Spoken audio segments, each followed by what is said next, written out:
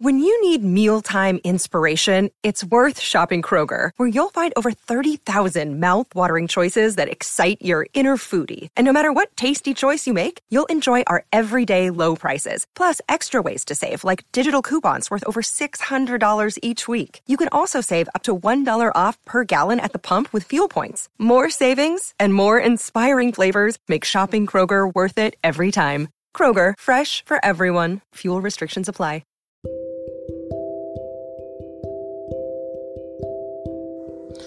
Hi guys, welcome back to the podcast. Hope everyone had a great weekend. It's Monday. It's Tuesday. It's pretty late tonight. It's like 12:21 a.m. And yeah, I'm still up. And the topic tonight is anxiety.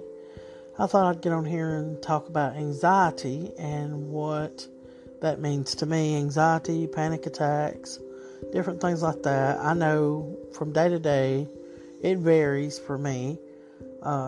Some days I'm okay and I go all day and, I don't really have anxiety attacks, but some days are really, really rough.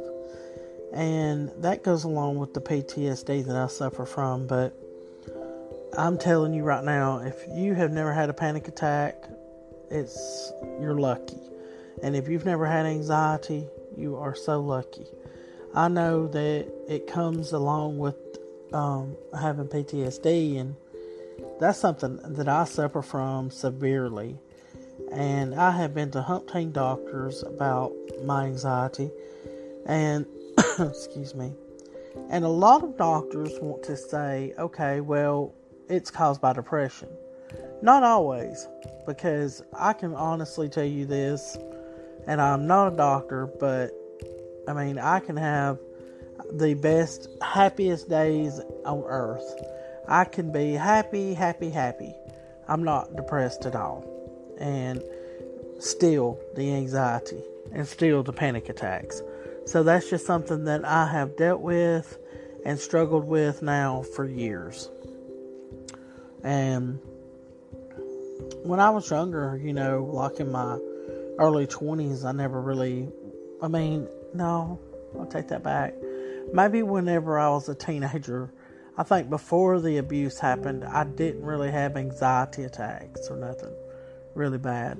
I remember as a kid though, like when I was 10, 11, 12 years old, I had anxiety and panic attacks then. And, it got a little bit better as I got a little older, but I still had anxiety. Panic attacks really didn't hit me until I got older. And I remember the first time I ever had a panic attack, oh my goodness, I just started sweating, my heart started racing, it started pounding, my chest started hurting, I started having fear going through my head, thinking that I was fixing to die from this. I didn't really know what was wrong with me. I didn't know it was a panic attack. I didn't know. Because sometimes they hit you and you really don't know what's going on. You're thinking, oh gosh, I've got a health problem. I'm about to have a heart attack. You really don't know. That's what they call a panic attack. But it kind of all just happens suddenly. And it happens so quick that you really ain't got time to do much of nothing but think the worst. And it is hard to talk yourself out of a panic attack and talk yourself down, and it's difficult. And I'll be honest, I've had to go to the hospital with them because they have been so severe. And if anyone out there has panic attacks, I certainly can relate. And anxiety will just, oh gosh, you just shake on the inside.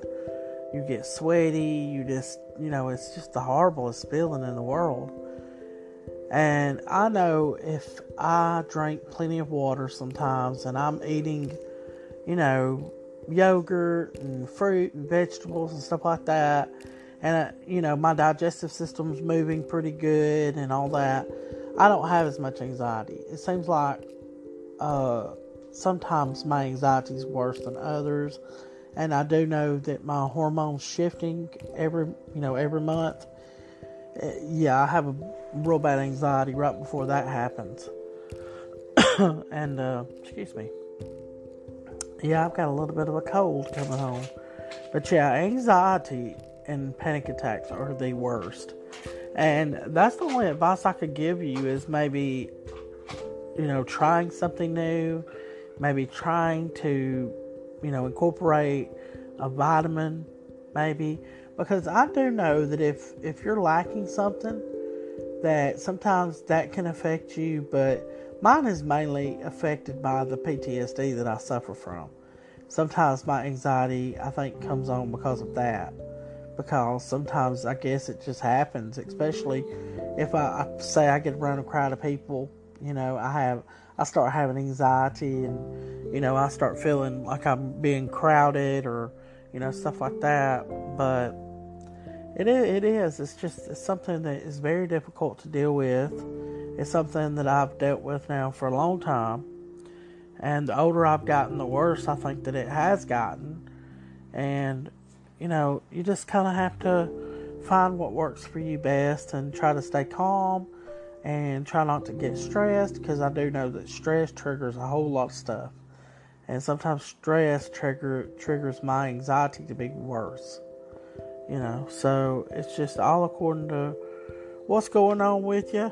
And, but anyway, if you suffer from panic attacks and anxiety and all that, I really feel sorry for you.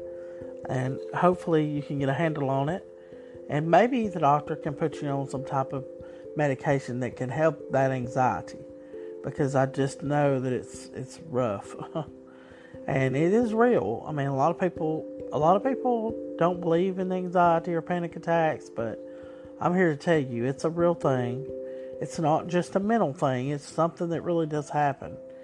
And it's rough. And it can happen if you've got health problems or mental health problems, which is PTSD. That's a mental health problem.